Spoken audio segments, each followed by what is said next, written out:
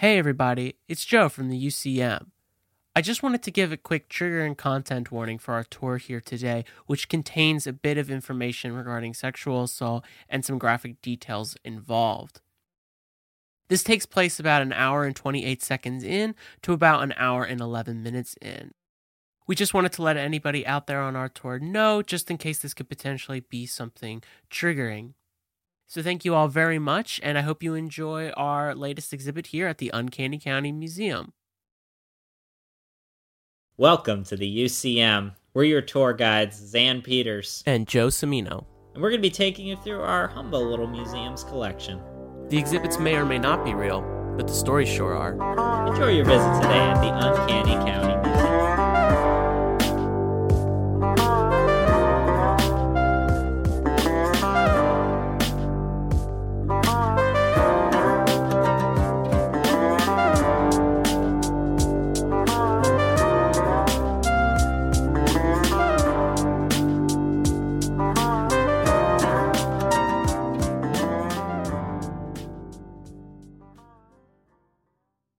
So, push comes to shove, how fast do you think you could start a cult if you needed to?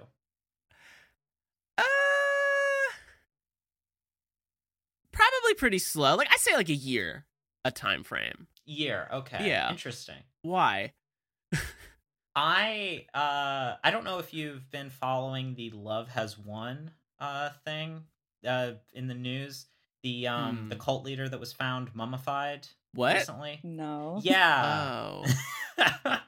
Okay. Yeah. But, she didn't have a ton of followers. She definitely was taking money from her followers and stuff. But, Right. She was an early, internet chat room cult leader. Mm-hmm. Definitely you could see the signs that something was escalating, but she just happened to die because of either alcohol poisoning or silver nitrate poisoning, because she was also hawking that Alex Jones medicine. Okay. But anytime I've listened to her speak just a little bit, from some videos, and it is such it also kind of vaguely sounds like the Nexium guy. And in that same way, the way that they talk, where it's word salad. They bamboozle you with a bunch of kind of unrelated things, but kind of are trying to tie it all together thematically. And it reminds me so much of the way that, not to call us all out, but how people talk in art school, that I'm I feel like your average art school student could do this pretty well, because they just threw together vibrational energies, metaphysics, and probably the words Freudian psychoanalysis all in the same sentence. And oh no. And it was mildly coherent, and I'm I feel like if nothing else, we know how to kind of carry on bullshit conversations like that. Yeah, that Totally. is fair. It's all buzzwords, man. You just got to say smart things and you sound smart, and that does sometimes work. Not even smart things. No, as long as you have passion behind it. Yes. Then, that draws people. It's true. That is fair, yeah. Yeah. So, first off, today at the Uncanny County Museum, we should introduce our special guest today, Florizel, the creator of Amorous Bodies on Instagram. Very talented artist. We're so happy to have her with us today in the museum. Thanks so much for having me. I'm excited to be here. Of course. Thanks for coming. Yes. No, we're honored to have someone, to have an expert in with us as we talk about kind of the history of erotic art today, and in the past as well, sort of trying to contextualize how the creative sphere overlaps with human sexual urges, I guess. I guess to kind of start, if you wanted to talk about how you kind of got into it, how you sort of see your voice and your artwork fitting into it. Well, I got into it purely by chance. I was going to visit a friend in Austin, Texas, and there was going to be a erotic art festival. And I'm poor, I'm an artist, and so having to pay like an entry fee isn't something that I can feasibly do. But he said that as long as I brought a piece of erotic art, I could get in for free. So I took a weekend. Yeah, I took a weekend to just create something based off of like a photo. And I had so much fun doing it that I just continued. Like I didn't stop. Oh, wow. So it's also, as an artist, I've spent so many years really trying to figure out my own personal style and my own voice. And I really struggled because I'm kind of all over the place when it comes to my expression, but focusing just on one genre and then also limiting myself to only one medium using ink, a style just emerged from it. So now it's become my main expression instead of something that I just kind of do on the side for fun. Yeah. And as far as, I guess, what my intentions with it is, at first it was purely just to do something that was kind of naughty, something that was anonymous, something that was removed from my own expectations that I had put on my art. And now it's the more that I do it, I realize that I'm continuing because there's still this stigma around sex and sexual expression. And so I'm kind of fighting against that censorship and the taboo characterization of sexual expression. And also just asserting myself as a female artist and celebrating female pleasure and the right to enjoy sex. You know, like I think that there's this big misconception that only men think about sex, and that especially when it comes to like mainstream porn, we see that like it's men are kind of like the focus of it. Like everything is kind of garnered towards their pleasure. Like women just serve as a tool, you know, to kind of create this pleasure for men, when really I think that a lot of women also, I mean, we also get a lot of pleasure from sex, and we think about sex just as much as men, I think. And yeah, but I think also that because it's really nice bringing an artistic lens into it, because I think that in a way, art immediately, at least for me, brings in a playful element rather than, I think, the guilt or shame that we've maybe been conditioned to immediately feel. Right. And I mean, yeah, there is sort of like that thrill at first, I think. I mean, I like my, I mean, from my own experience in art school, I think when you're painting nudes and stuff, and you know, you're beginning drawing class and you're doing life drawing and stuff, I think you get I think there's sort of that first time that you do that and you're like, whoa, this is kind of different, because at least for me it was until mid high school that I ever did a life drawing with nude models. But I think that, you know, that sort of initial like feeling of like, ew, nude, oh my gosh, I can't believe they're letting us do this, you know, then sort of becoming more of an appreciation of the human body. And I think that's what I've really enjoyed about your art is, you know, looking at it, you have almost like especially like when you post your process pieces, you show like the almost like topographical nature of how you're looking at the values and everything of the human body. And like that's, you know, that's in addition to being, you know, something that, you know, kind of has like that sexy feel to it, is also just kind of a beautiful like sculptural piece as well. Yeah, I've noticed that my own technical skills as an artist have greatly improved since I've started doing the erotic work. I did a figure drawing class before I moved to Florence for a year, when I had really kind of started doing the erotic work. And then while I was in Florence, I did another figure drawing class during that time period. And I noticed that things like the forms just came so much more natural to me. So it was so quick and effortless. So that's been like a really great thing that's come out of it, is that I just feel more confident as an artist when it comes to depicting the human body. But also there's that added aspect of it that it's like about the connection between humans, you know, not just like, you know, depicting one nude.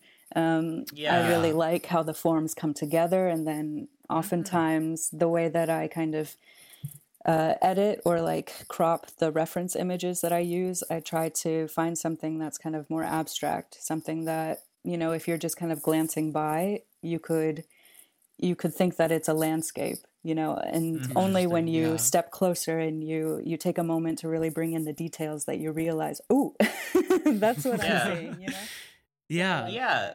There's certainly like a joy that clearly you take in doing that. And like, you know, speaking of Florence, where we all kind of at least for a year were in school together there, you know, you're sort of surrounded also by a lot of biblical art, but intermixed in with that, interestingly, is like also a lot of these erotic undertones of like humanist Renaissance artists. You know, there's plenty to be said about like Bernini's like Ecstasy of Saint Teresa, you know, where she's supposed to be having a seizure that brings her closer to God, but it also looks like a sculpture of a nun having an orgasm.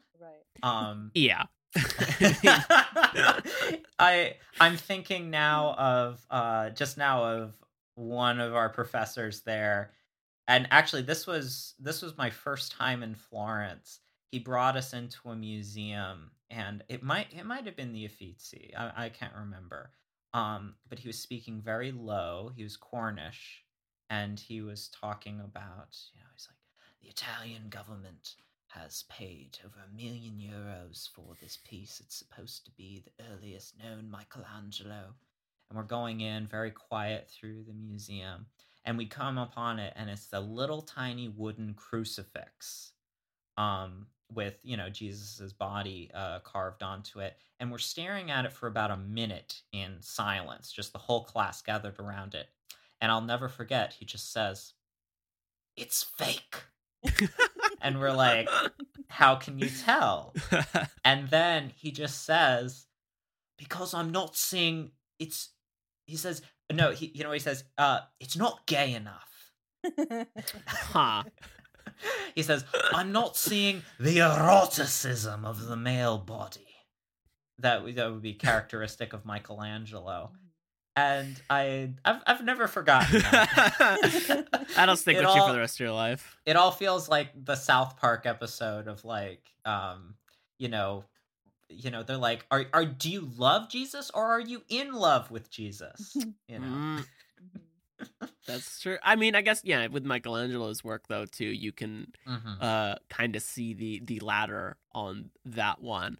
It is you know, it was interesting too in talking about your work, Florizel, and this what you were just mentioning about shapes too of the human body. And I know, like, for my own figure drawing class in undergraduate school, which was probably the first time that I was working in drawing the human body live in a setting, in a studio setting, and, you know, drawing it a lot and getting very comfortable with that, which I think surprisingly, even to my own self, I found myself to be very secure in, and not necessarily in the like the shock that I thought was going to happen, which I think is just that part of the conditioning of society of like, oh my gosh, you know, it's the precious body and it's scandalous, but that's kind of, you know, not true because we're all humans at the end of the day.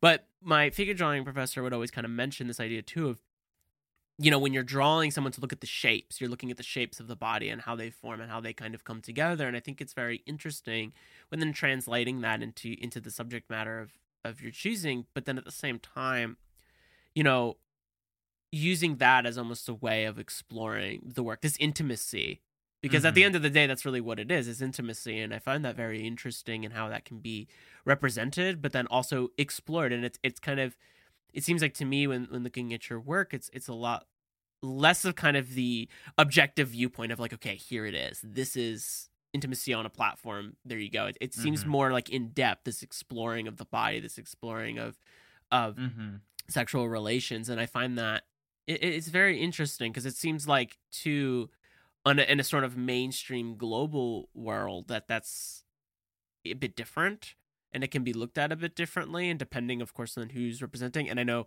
Zan and I have had our share of male artists who like to use the female body as an excuse to draw nudes for other reasons, and then kind of claim it as something else, which is always a disaster to go over. It's like, I think... Well, yeah, because the whole interesting contradiction of the whole thing is that, like Joe said, it does feel intimate, and yet it is, so it's something that like you feel like you've been granted special access to see, maybe, when you're seeing something like that. Yeah, and then like I think in undergrad I had a student that was in my class, and he was doing a lot of nudes, and some of it was like potentially interesting, I guess. But he talked a big game about wanting to really study the human body. And you could kind of just tell that, that basically it was one of those things where nothing is competently rendered except for the breasts. Is you're like, wow, you really got the shading right on her tits, but nothing else really. Her face is a little warped, and there was something off about all of the drawings. Like you could kind of tell that they were being drawn from a reference that would have had like lens distortion, or what's that called when like you have like the magnification effect in photography. Stuff in the middle is going to appear even more warped in perspective. And he said very candidly that we're like, so where are you getting your references from? And he's like, I'm just like Googling hot girl, or I go on Facebook and I look at the Suicide Girls page. Wow. Okay. That's like right. Yeah, and then unfortunately, all those years later in college, I'm reminded Suicide Girls existed, and it was like, oh right, okay, that was a thing. That this grown man in a beanie is reminding me about. But yeah, I what I kind of want to open it up for is if maybe we kind of can talk about what historically has made this divide between, something like that feels, it's very rooted in male gaze and patriarchy, but there I think there's more to it, like what we will dismiss as pornography and not art versus what we, can consider erotic and still also look at as art. And, as much of a construct as that is, like, what is it for us? And I'm really curious to hear that from you, Florizel. It's interesting because I guess like he was saying, that artist was saying that his sources were coming from online, these hot girls on Google, whatever.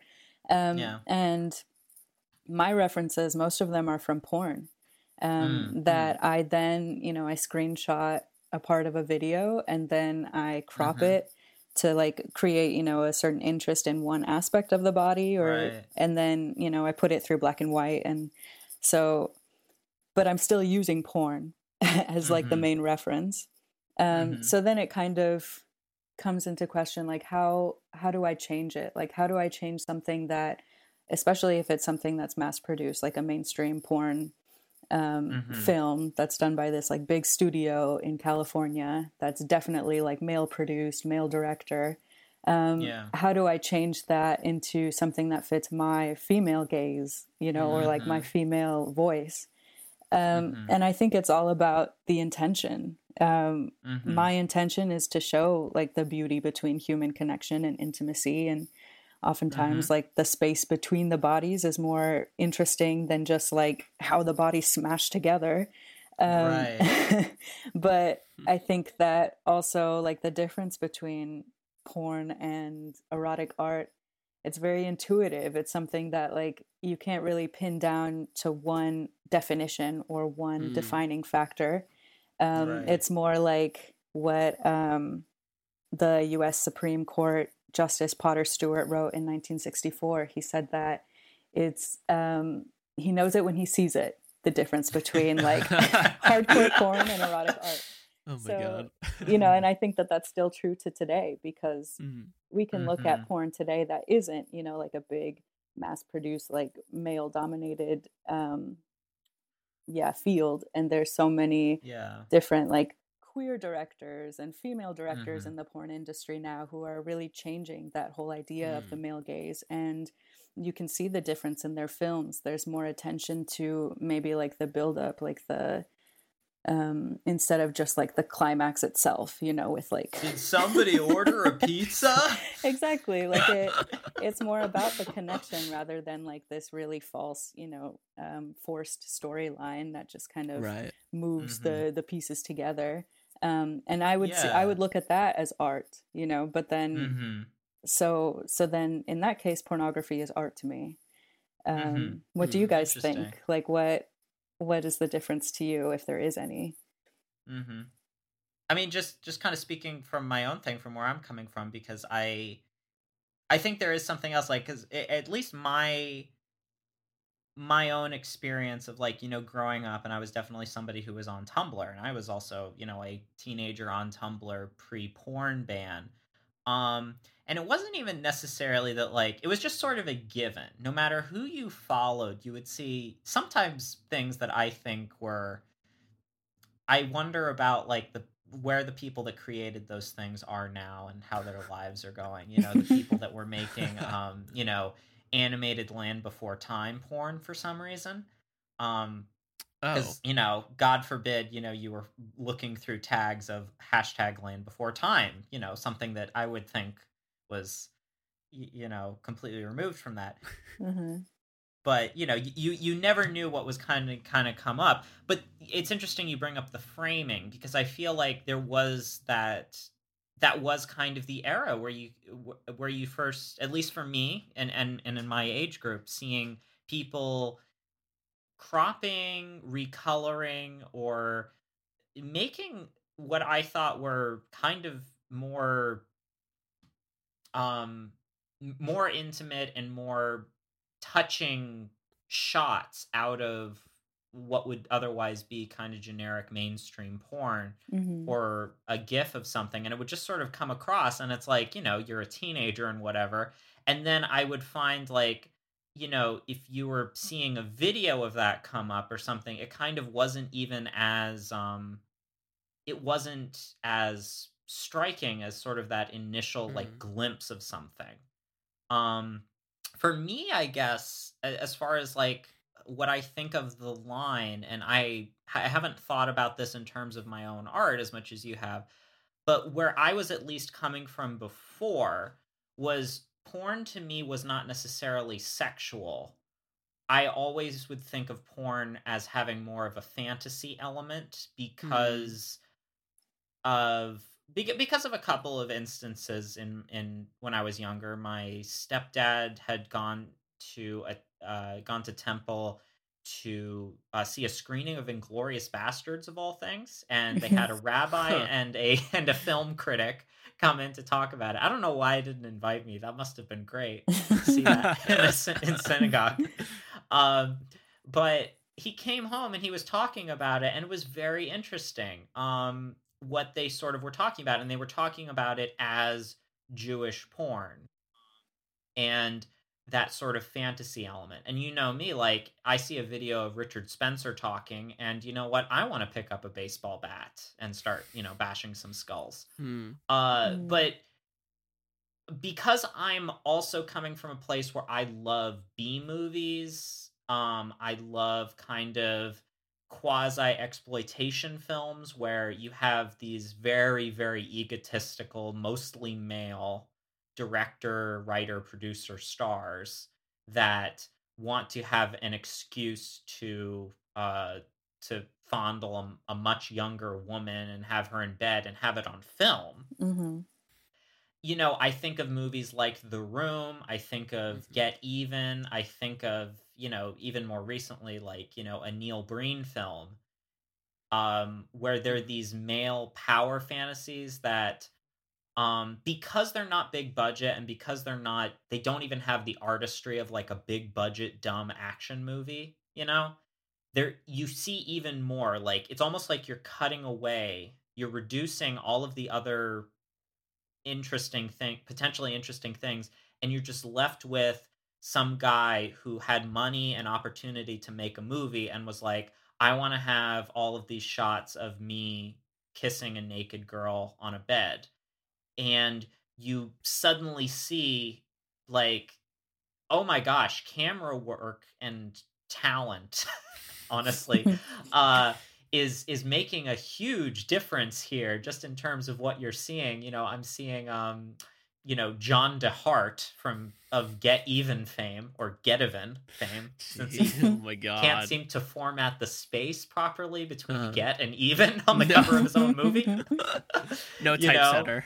yeah, you know, just like you know, making out with a former playmate, in a bathtub with with a soundtrack played by him playing over top of it.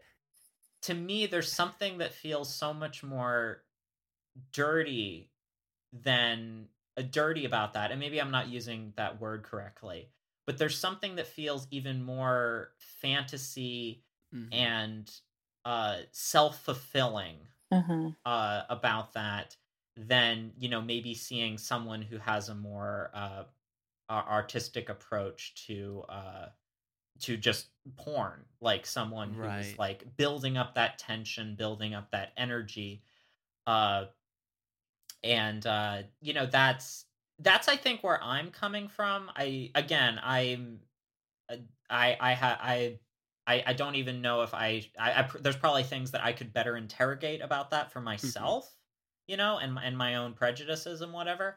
But to me, that's kind of where I'm coming from. That's kind of where I've thought of it. There's this weird singular ego to singular ego and fantasy to, I guess, what I would think of as something that is just pure porn or whatever.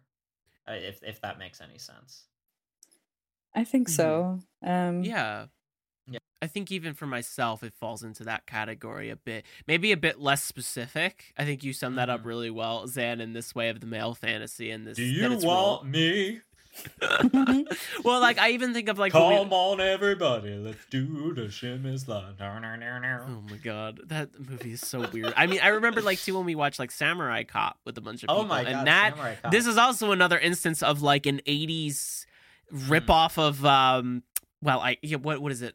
Lethal Thank Weapon, you. Yeah, and yeah. it's Any buddy cop show, like yeah, anything like yeah. that. But this random instance of just like a sex scene, but like an over the top one that feels like it's stripped from a porno, and I feel like it's not absent of its Mhm. tropes.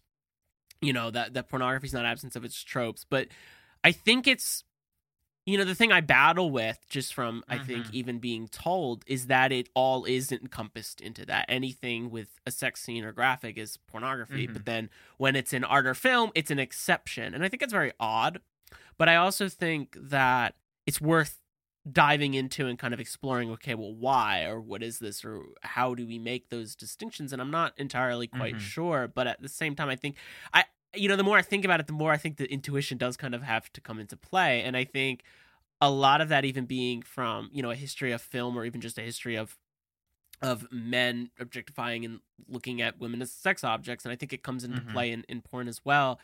But it feels kind of like if I make a very odd parallel, it kind of feels like Western like genre movies, which I mean Hmm. I'm more familiar with in terms of research because I've done work on it, but it's like something that started as a white nationalist pride, this way of kind of re-envisioning an American past and making this false narrative, but then recently has been kind of taken over and changed and to be something more inclusive, more different, showing different groups of people who were actually there, and how that's kind of shifted the gaze of history a little bit. Well, yeah, but it is, especially with sort of like, the queer identification with cowboys even. Exactly, yeah. And even like shows like Godless, which I think did a really excellent job of kind of fleshing out groups of characters that aren't just John Wayne, but not to kind of get away from what we're talking about, but I make this parallel only because I always tend to think of, the past of where pornography stems from and how that can kind of arrive to where we're at now. So I think that there's a lot of changes that have been being made, and I think that that's a good thing. But I think where I lean towards in the difference of erotic art or eroticism and pornography is kind of in that fantasy. I really think that that's what splits it up, and also this kind of recognition of that and the recognition of sensitivity.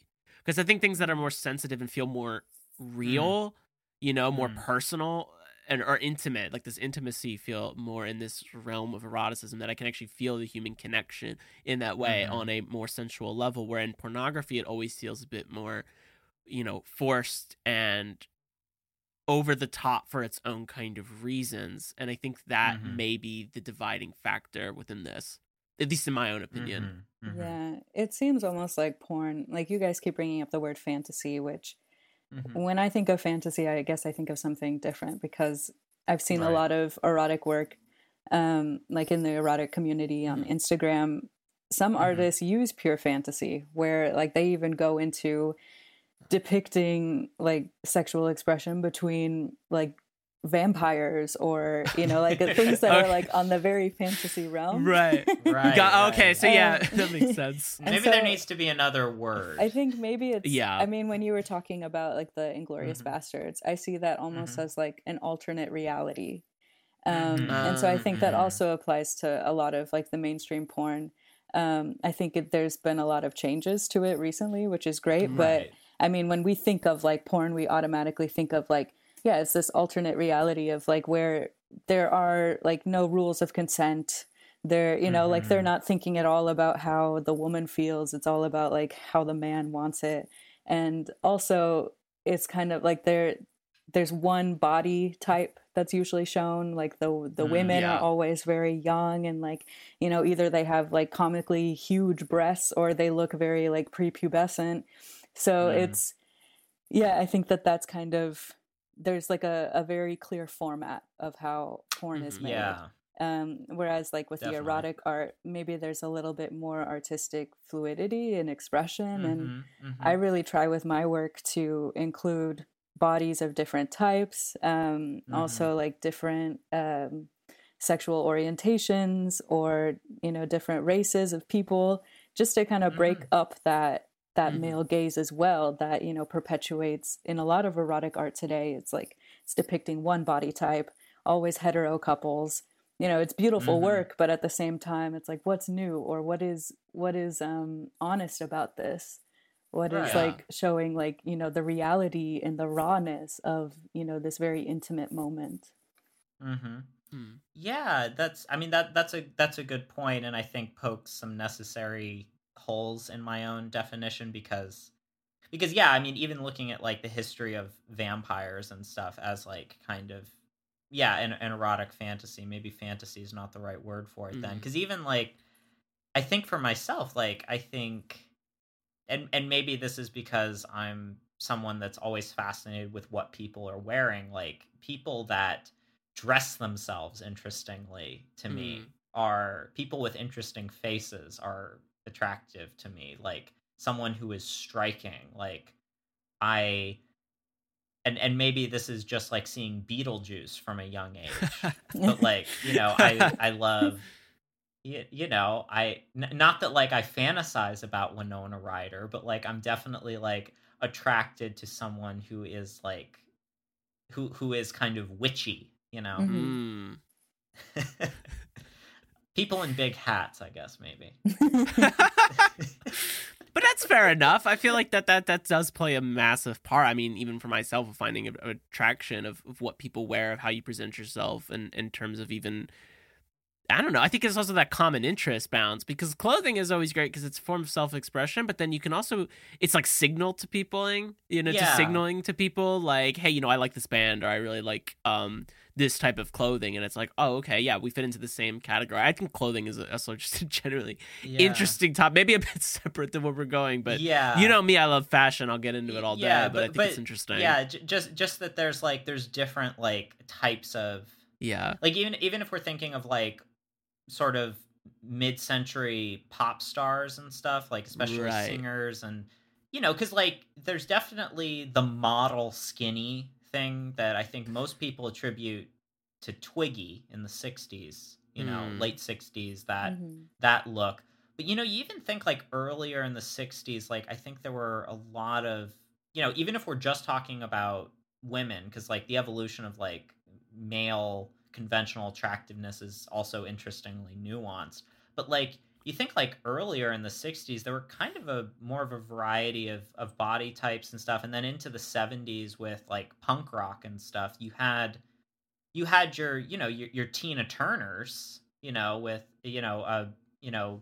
not conventionally skinny and very short dresses, and then you had your your Patti Smiths, sort of boyishly dressed and very, very. I'm, and I don't mean this in like a disparaging way, but like just a very interesting face. Just that sort of like beat poet look. Yeah, and I guess we could kind of like use this as a jumping off point for kind of talking about maybe the more historical perspective on this type of stuff. Hi there, my name is Colby White, and I'm one of the hosts from Force Football Facts, a podcast where my friend Zachary and I force our other friend Tyrell to give us insights into the game. Even though he doesn't know anything about it, we use our humor to bring you weekly football news in a new way that takes fan opinions into account, while also helping new fans understand why we love this game so much. You can check us out on our website, forcefootballfacts.com, or wherever podcasts are available. Hope to see you soon. So take us back, Joe.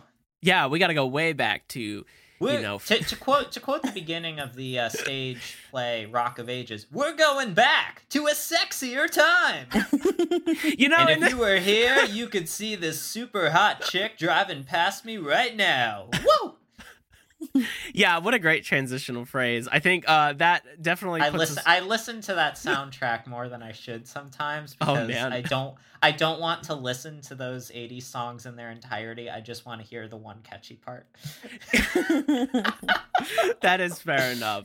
But yeah. I wanted to take the moment to kind of take us back to Japan, and specifically, feudal Japan going into the Edo period, to talk a little bit about shunga, which is it kind of directly translates to spring pictures, and it's an erotic art form that comes out of Japan around the Edo period, so from 1600 to about 1868 CE, and is utilizing ink and woodblock printing to depict imagery of sexual activity, essentially. So it's erotic paintings of both heterosexual couples, but also homosexual couples as well, which I thought was really interesting, going all the way back. And so these were used in mass-produced printing material, so for books, for scrolls, but also in paintings as well, which I thought was interesting, that this type of artwork made its way into like the Kano school in Japan, which is like a high form of painting, but also found itself in the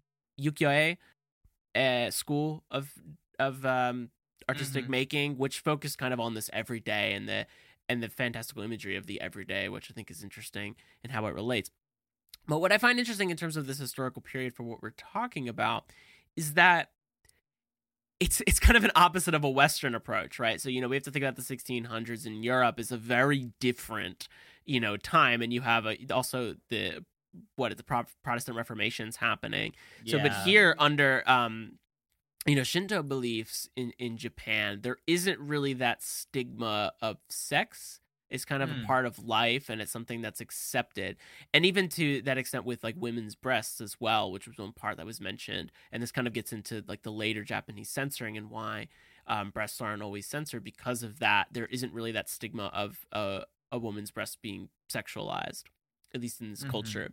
So, you know, I find this to be kind of fascinating in this way of erotic art, because it doesn't necessarily lend itself to this Western European version of how we kind of see things. It's a bit more Eastern in this way, but then finds itself to also be censored later on. You know, in 1868, you have the start of the Meiji Restoration, and that kind of projects Japan into an international power, and where they become kind of, you know, they allow in all of the European powers to allow for changes and also to help them build up their civilization, because now you have a unified Japan, and then, you know, we know what happens next. But in 1907 specifically, they pass the Japanese Article 175 of the Criminal Code, which I wanted to kind of read the quote here that states, since I'm not a lawyer, but a person who distributes, sells, or displays in public an obscene document, drawing, or other object shall be punished by imprisonment with work for not more than 2 years, a fine of not more than 2,500 yen, or a petty fine. The same shall apply to a person who possesses the same for the purpose of sale. And one thing I also forgot to mention is that in 1722, shunga was also banned in Japan. Oh. But it was like, it's a precursor to this law, but at the same time, it was still like widely, like people could find it. You could find it places. It was still being sold. In the 1700s, especially the early 1700s, that would be, you know, pre-Japan opening up to America even. So this is... Yeah. Or I guess, well, if it's the early 1700s, the United States doesn't even exist yet. Never mind Admiral Perry. Yeah, that's interesting that this that there's sort of like that push for moralizing sex in a weird way, and sort of that culture of censorship that was even beginning before then, because I think we're vaguely familiar with the weird conventions of Japanese pornographic legacy, you know.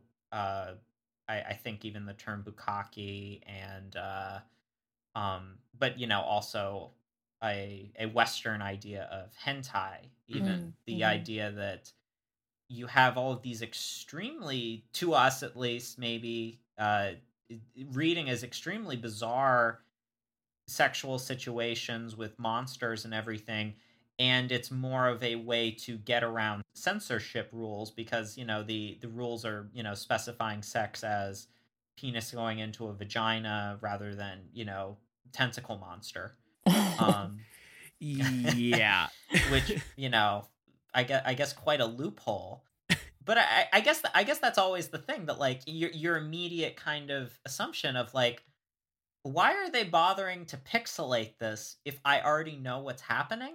But you know, Japan's also, you know, like anywhere else, is this place that has this deep, interesting, nuanced culture, but also has at least in the last couple centuries, you know, a nationalistic streak that's trying to overly correct for what they see as like corrupting qualities. I think like even, you know, you even think about prior to our exhibit here, Florizel, you had mentioned something about like even Indian censorship, which is interesting considering that, you know, that is also a region that has a history of erotic art. You know, I think most people are familiar with the Kama Sutra, but, you know, that is a, you know, it's not just about different sexual positions. If I'm not mistaken, you know, that has spiritual significance and history and mythology woven into it.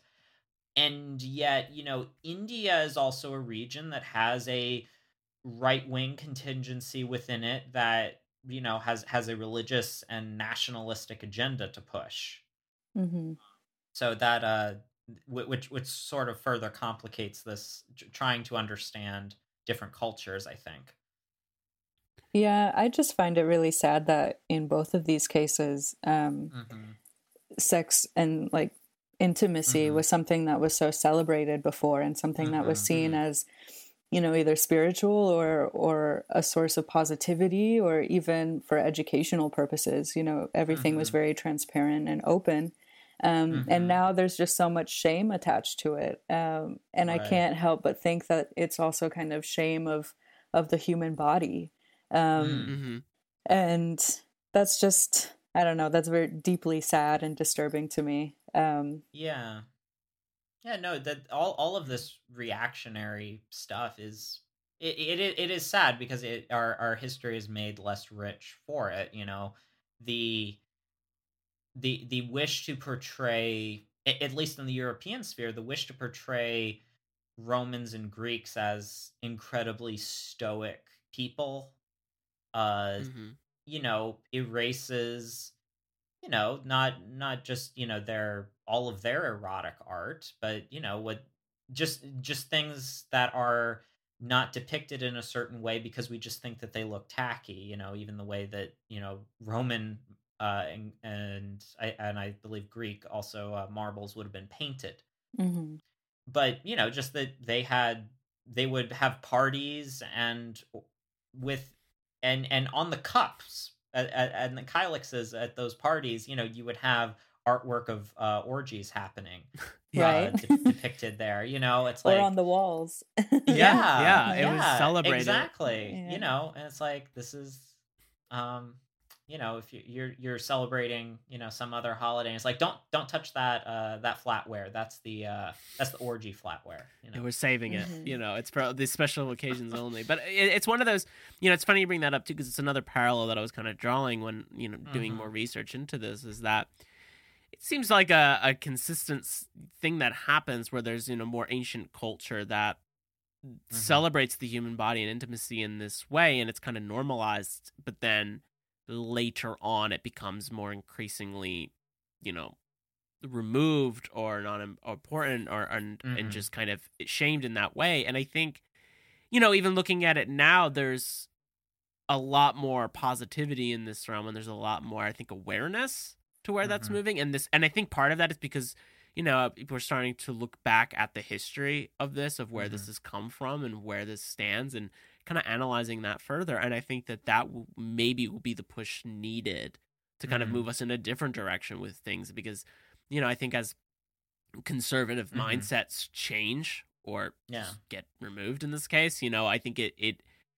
there really just needs to be that conversation that has to happen, because I feel like also a lot of this is just miscommunication in a lot of ways, or just repression of different things. And I think that causes way more damage than anything else. I mean, I think, I guess in my own case, growing up going to like Catholic school for 5 years as well, I got out kind of lucky because I never had that, what do you call that? Like when you go to Catholics, shame. Yeah, like that. Yeah, that shame education, or where it's like, we're not going to teach you anything. It's just going to be this. And like, I never had that happen. I got lucky. I know for a lot of people, that's a completely different experience.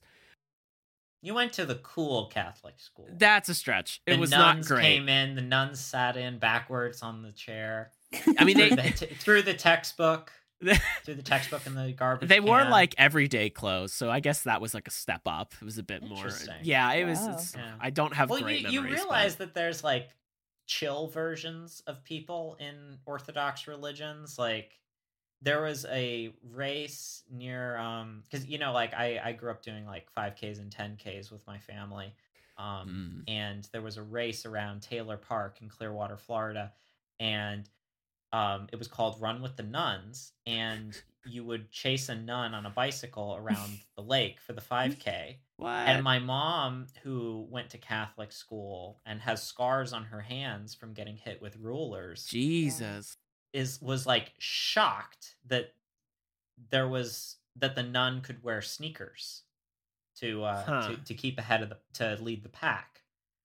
And that's it. But then you drive around and you see, like, at least now that I live in Boston, you walk around, you can kind of spot what's the cool church, what's the cool synagogue, the ones with Black Lives Matter flags out in front and stuff. You're like, yeah, they're probably a little more chill. But yeah, that's not that. I have to keep in mind that is not everyone's experiences with Catholicism. Well, even in public school, sex education was lacking, and I think it continues to be, where it was very much like shock value, and we never saw a depiction of or a photo of a vulva or a penis without there being like grotesque sores and things like that. And so I think that a lot of teenagers then and now, their sex education is coming from porn. And unless they're actively seeking out, like the amateur videos that really, I guess, do a better job of depicting like, all stages of a sexual experience, they're seeing like these very mainstream, like short clips where it's just like very problematic in terms of like how the women are treated, or these teenage girls think that they have to deep throat, and like that's not normal. And it just kind of, I don't know, it perpetuates this really bad culture around like consent and pleasure. Absolutely. Yeah. I don't think that was in our conversation really at all. I think looking back now, I'm kind of vaguely aware that in like middle school health, maybe we went over what sex was briefly, but I don't even remember it. Really. I remember us having to read The 7 Habits of Highly Effective Teenagers. That sounds very familiar. Yeah, which was like, it was like the version of The 7 Habits of Highly Effective People, which I think which I've never read, and I barely read the one that was assigned to us. And as far as I know, that there's even like a lot of pushback now against the initial book, but I think the difference was like the teens one had like blue jeans on the cover. Okay. Right. But that kind of was it for, I think, my scholastic education in that. And I think, everything else you would kind of be informed by what you were seeing on the internet or TV shows and stuff. And I guess by the time I was in high school, there would have been like enough like of that HBO and even some Netflix, like kind of like that provocative type of TV show that like could kind of get away with more than like network TV. Yeah, I feel like not that I think Game of Thrones was particularly great at informing me about how sex worked. Right? Yeah.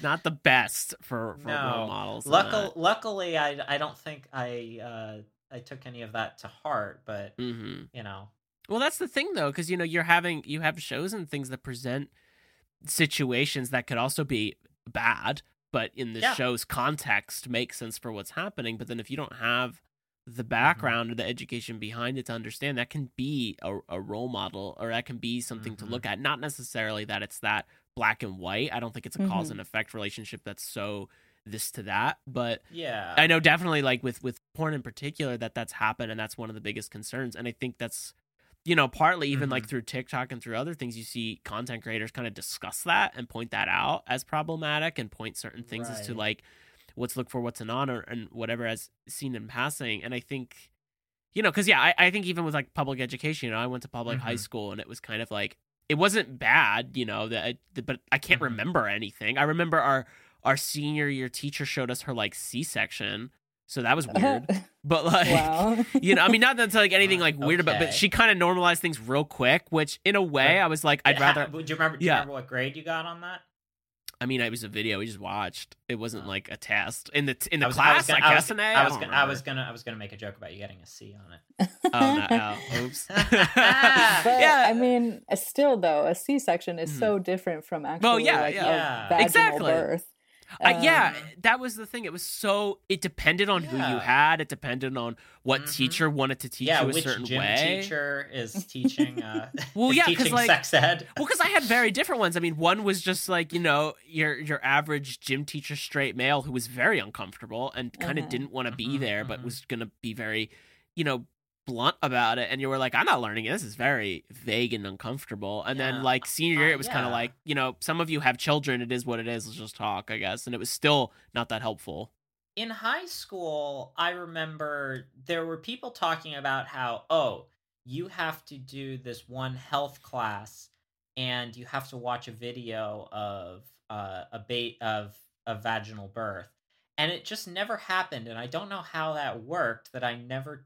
Either I didn't have that teacher, or I never took that class because I had maybe taken another class that fulfilled the credit or something. But in high school, I never saw that. I Yeah. guess I must have just skipped Health 2 or whatever by accident. I don't know, because I was, I don't know, learning to wrap ankle injuries or something.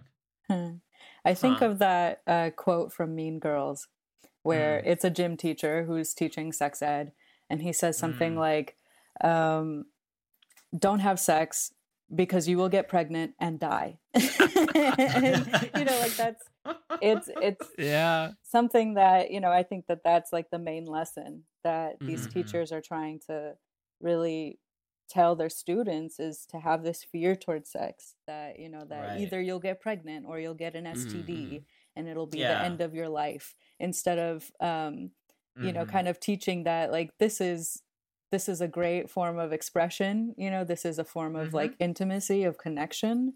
Like I think of like the opposite side of that, like having the hippie parent that's like, sex is beautiful, like, and the vagina is a flower. And I think that there needs to be like a balance in between those two, that, it tells about like the repercussions, but also like the benefits of it as well. Not just like with a partner, but also for your own health, for your own blood circulation and your mental health and everything. Yeah, that's I mean, sort of like, to kind of jump back into the historical side of it, picking back up on that. It's interesting you bring up the hippie thing, because a lot of the moral stuff that and hang-ups and stuff that we have left over from the 80s is in part reaction to the 60s and 70s, where you had free love, you had people being more open about this kind of stuff. And then in the 80s, you had people mostly on the right pointing to the cults, the sexual abuse, AIDS, and drug addicts. And they could point to all of those things as proof that this didn't work, and that we need to, clamp back down and have some kind of authority on these things. And, it then sort of swings back the other way. And, I think, not to say that the 60s and 70s did not have lasting impacts, but, there certainly was a reaction of, partially to blame the media and the politicians. But there was sort of that fear of like, what's going to happen to our children if they go through the things that now that era of adults remembered from the 60s and 70s, and then sort of seeing repercussions from that happening. One thing that I thought was an interesting historical anecdote from this period is the story of Linda Lovelace. She was an adult film star born in 1949, lived until 2002, and she was most famous for starring in the pornographic film Deep Throat from 1972. This was an unprecedented movie, just in terms of how much money it made and how much mainstream popularity it had, because pornography at that time was, a thing. This is where our contemporary stereotypical image of seedy apartments and, gangsters running the scene and everything, and all these exploited girls and everything. This is where our image partially comes from, because, for some people that was kind of their experience back then, of all of this stuff. Since there was no internet, all of these films were being distributed by the mob, and therefore mixed in with what would otherwise just be a video of a couple having sex or something. Mixed in with that, you're also distributing snuff films and videos of bestiality and child pornography, and just truly horrific and disgusting things. And unfortunately, that sort of all got associated with each other.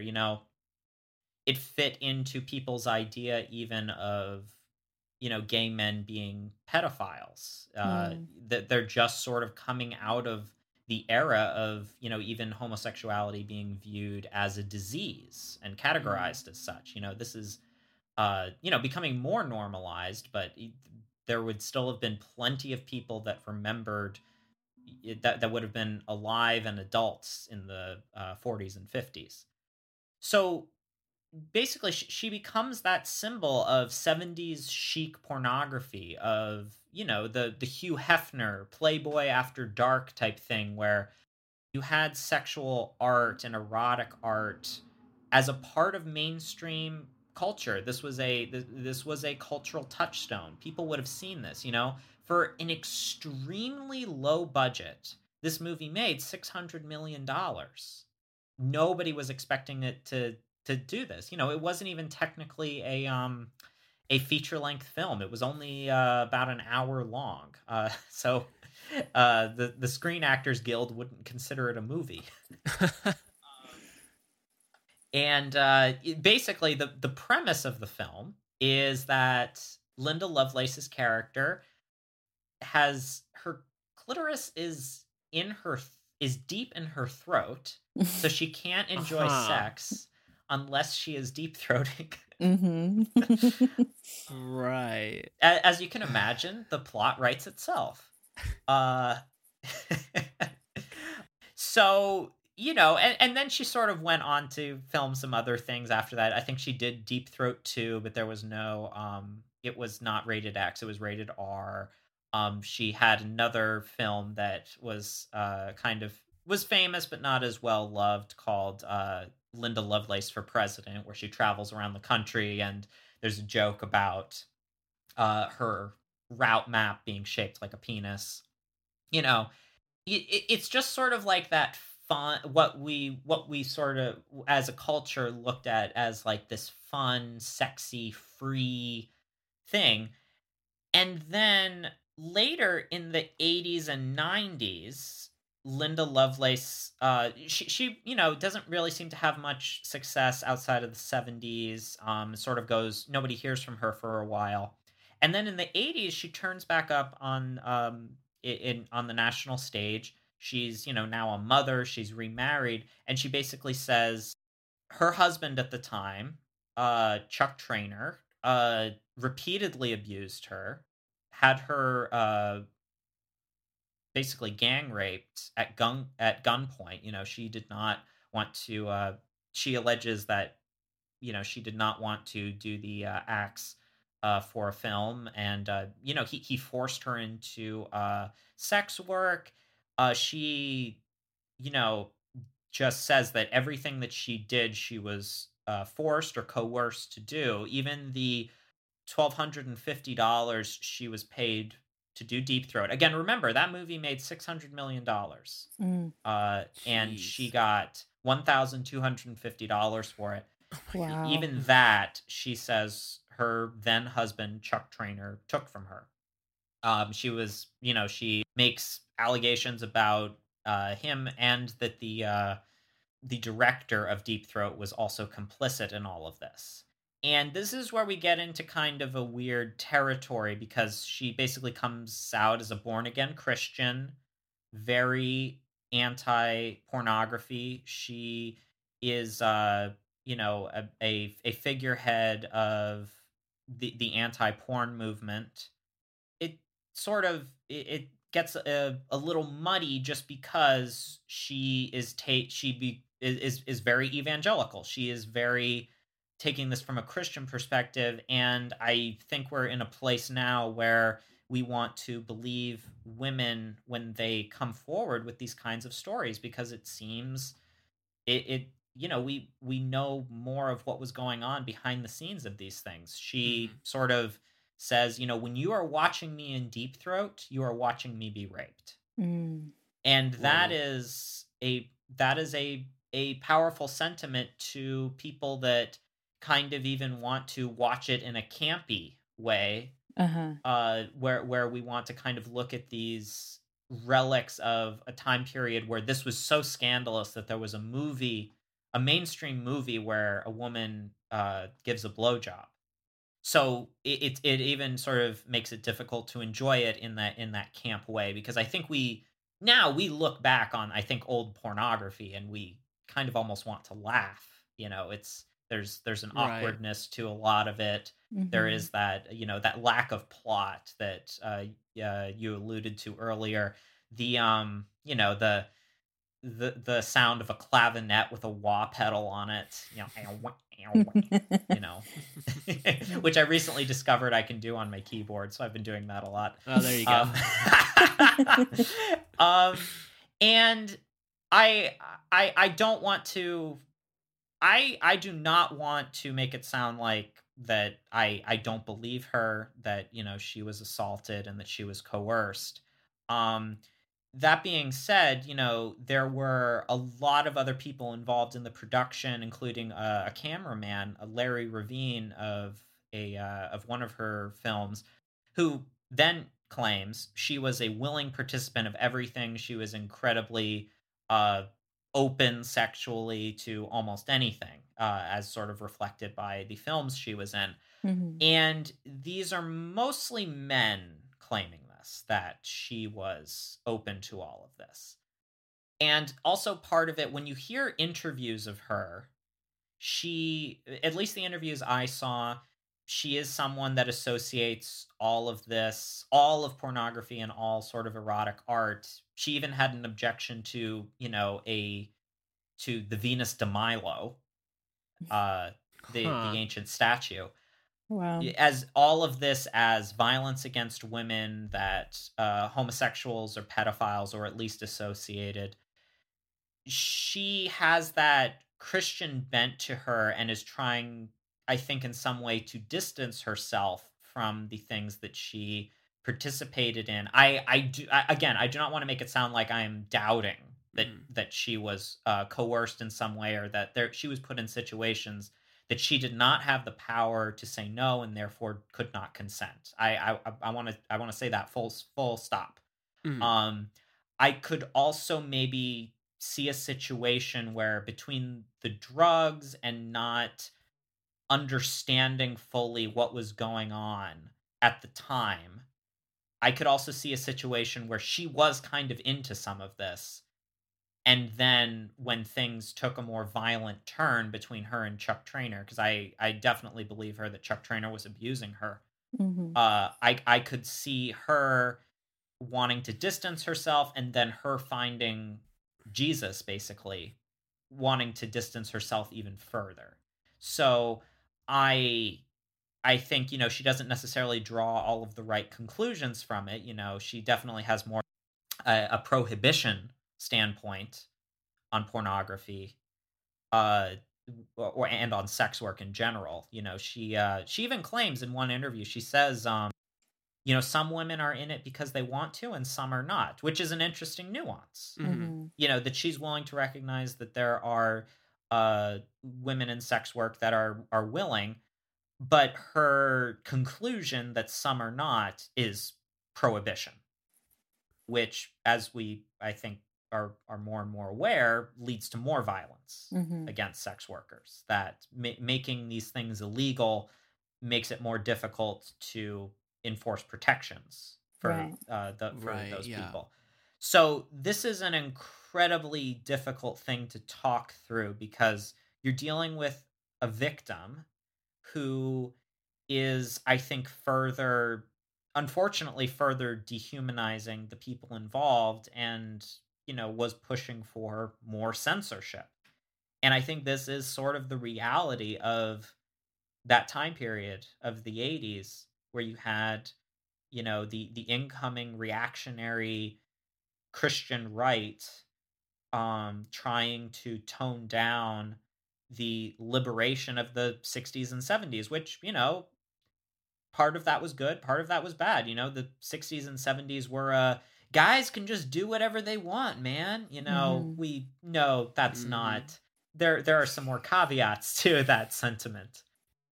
That was a sort of instance of history that I was very fascinated in, researching about, listening to her in interviews, and reading about. Just sort of because of that, trying to understand how I feel about this. Someone who clearly had a horrific experience, but maybe, I can't even, but that I can also find myself disagreeing with, and maybe that's just because I haven't been through those things, or maybe that's just because I'm from a different time period than her. uh, Hmm. it's difficult to parse out. Yeah, I kind of, I guess from the same time period, I think of Ted Hmm. Bundy, Mm. which I found it really interesting how, like, I think they call them the Ted Bundy tapes or something like that, where Right. Yeah. it was the tapes that he recorded an interview right before he died in prison. Hmm. Hmm. And the interview asked him, why are you violent towards women? Like, when did this begin? How did this start? Hmm. Or what's the Hmm. cause of it? And he blamed it on pornography. He said that if he had Mm. not been um, exposed to pornography at a young age, that maybe then his extreme like aggression and violence towards women wouldn't have manifested the way that it had, because he felt like starting with pornography, he couldn't be aroused unless it got more and more extreme. Hmm. And we see kind of, we wonder about today how Yeah. there's so much violence in pornography, and how is it affecting men today? Hmm. But then also, there's also pornography that's showing, that's more inclusive, more diverse. And so I Hmm. don't think that it's fair to lump everything together. Hmm.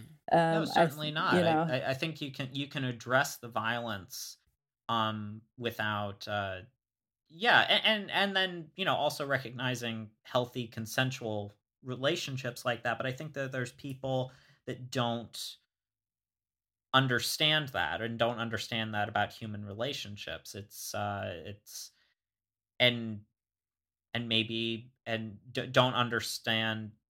I mean, we've been dealing with people not understanding the nuances of Lolita for a long mm-hmm, time now, Yeah. and other works of fiction that, like, you want to ban them because they have unsavory things in them, but that's almost sort of the point of those things.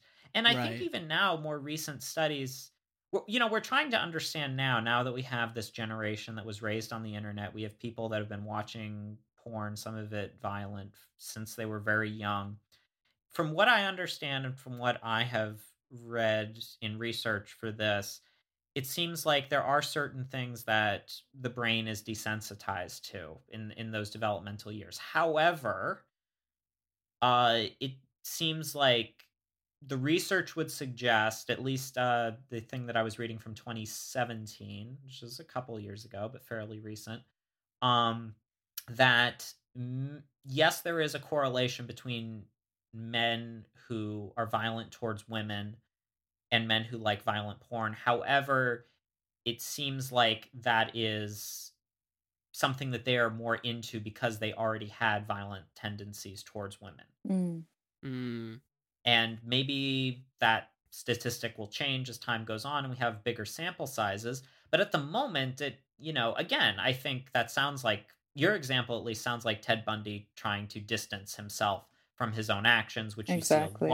you see a Yeah. lot of serial killers do that. You see a Mm-hmm. Oh, lot yeah. of people wanting to blame something else for the terrible things they did. And I'm someone that believes in a mixture of nature and nurture, by all means, Mm-hmm. but I think that there's also room in that equation for people that don't want to take responsibility for, Yeah. uh for their own prejudices and their own hatred and hangups.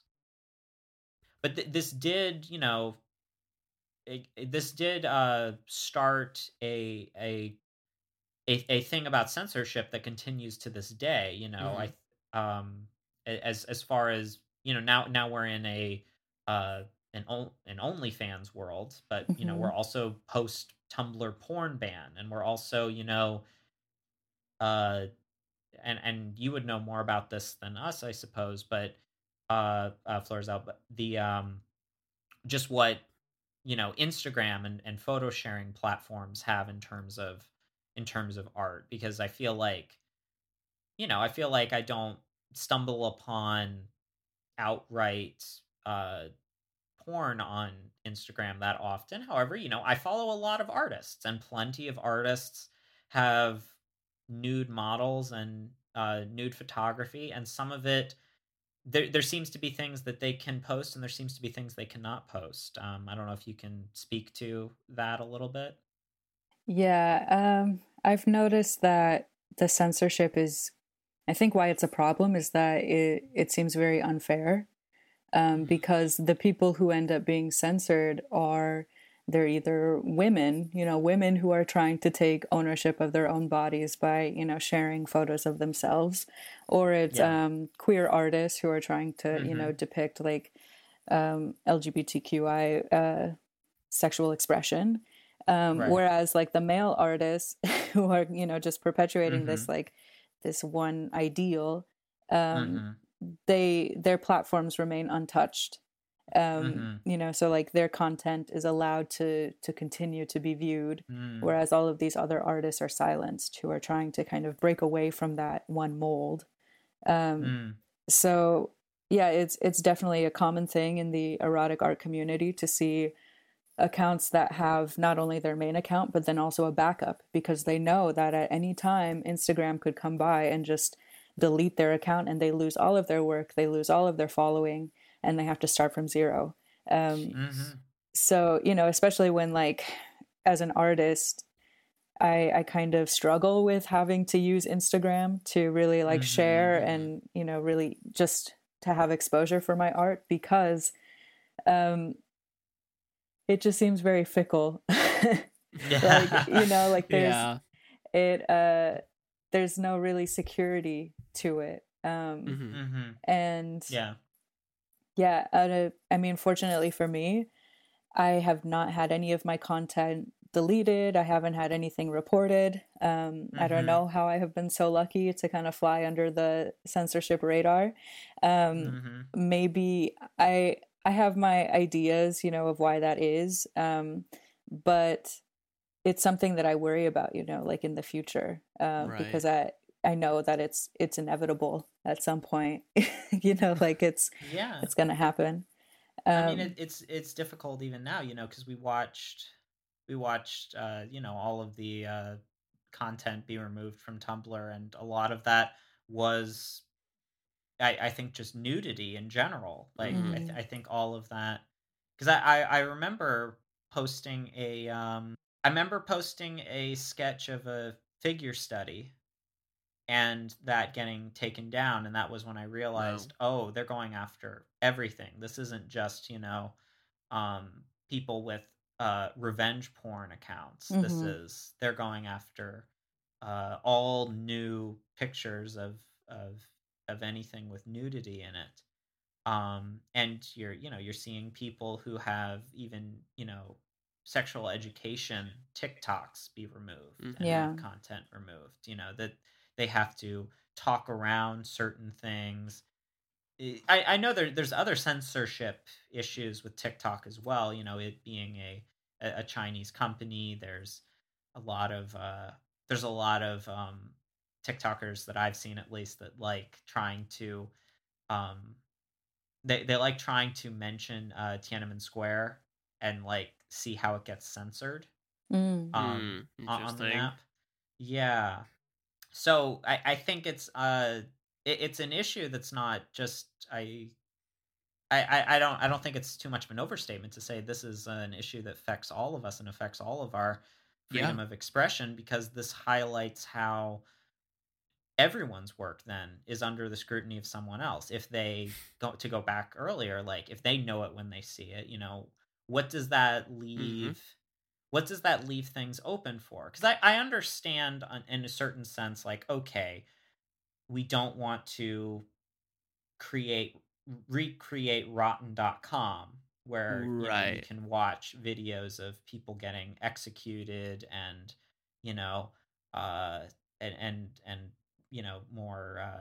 more violent stuff, and yet it seems like this is more being used to make things appeal to a select group set of the population's sensibilities.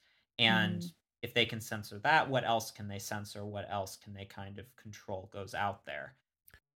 It's something that affects, I think, all artists then. And, the understanding that we do not have control and ownership over these platforms that make it possible for us to have an audience. Exactly. That's kind of the irony and the bit of the scary part of this as well. Like, I think with social media, it's complicated, obviously. I think we all know the nuance to that, because I think there is some, I think there's some things that do need to be protected. I don't think there has to be certain things, like, I don't even want to get into it. It doesn't even matter. But, there is some, like, bad things I think that just shouldn't be displayed, especially, with, like, revenge porn and other things. But I also think, like, you fall into this issue so fast because really the way it's set up too, these private organizations, they kind of call the rules, but then they make it out to be like we're all connected,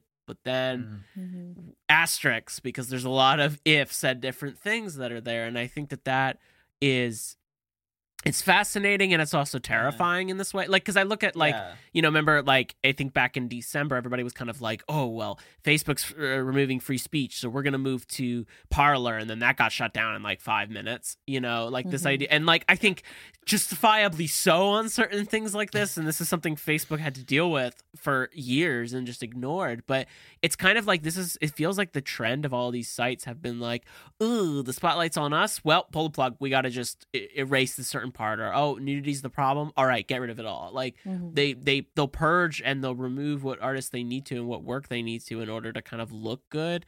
But I feel like they also end up missing the problem. And I feel like even on Instagram, that's kind of been called into question with posting artwork.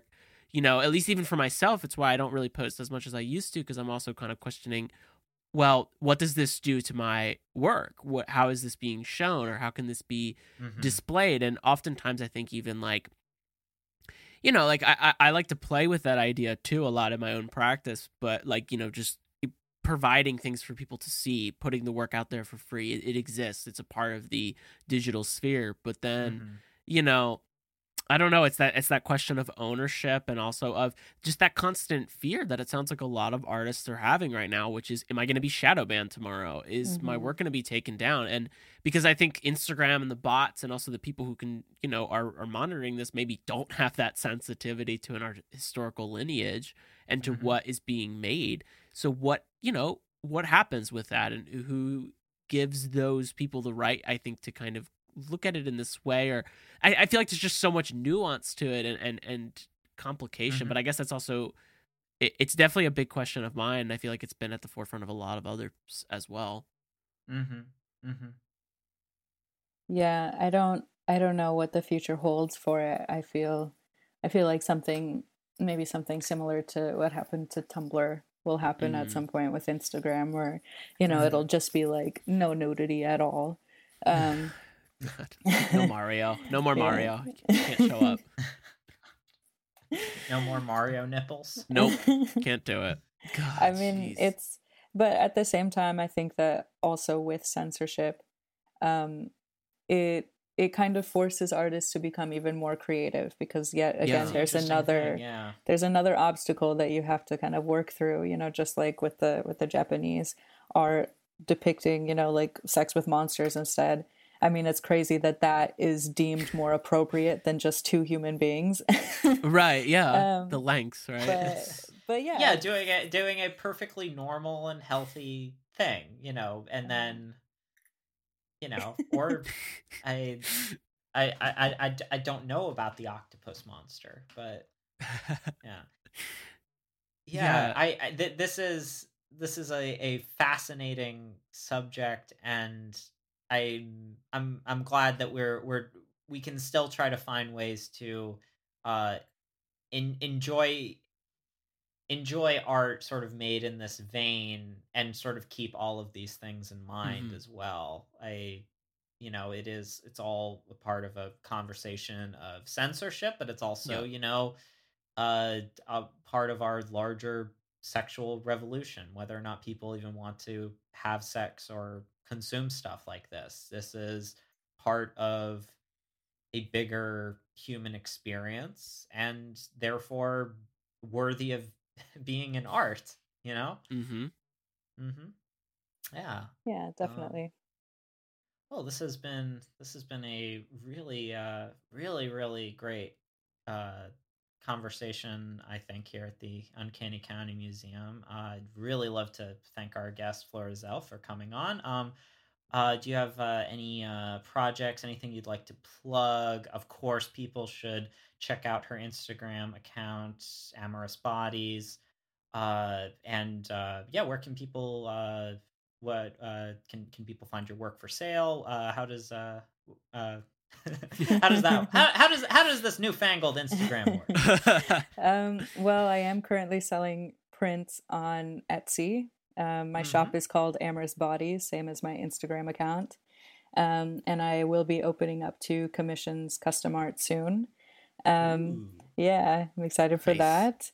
And I am curating a show for peopleinpaintings.com. It's a gallery based in New York.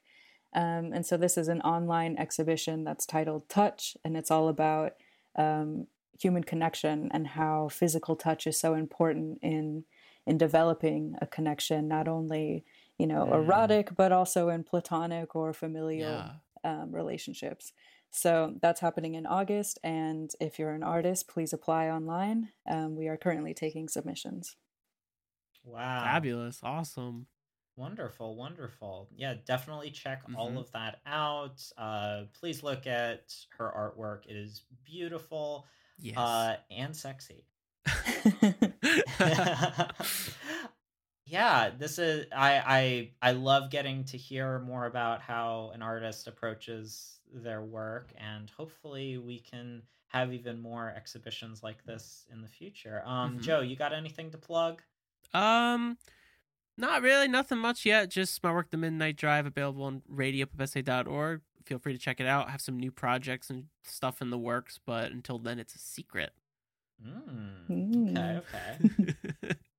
Let's see. My band Mothman, which you can find at Mothman Band on Instagram. We are playing 2 shows coming up. As far as I know, these might be your only chances to see Mothman this summer. So if you are in the St. Pete Clearwater area, we're going to be playing at Ocha Lounge the 20th of May.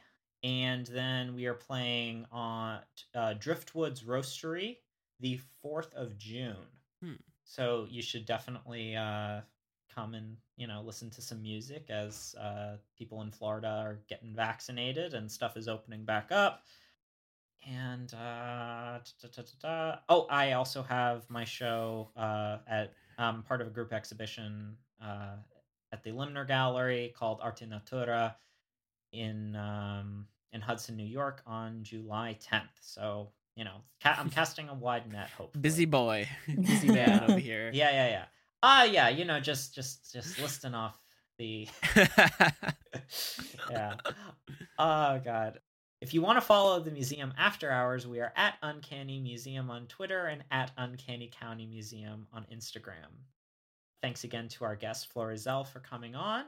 This has been wonderful. Hopefully we can do some more group discussions like this in the future, and we'd love to have you back on again at some point. Absolutely. Thanks, guys. Yeah, thank you. Thank you. From the Uncanny County Museum, I have been Zan Peters. And I've been Joe Cimino. And I've been Florizel. Thank you. Bye.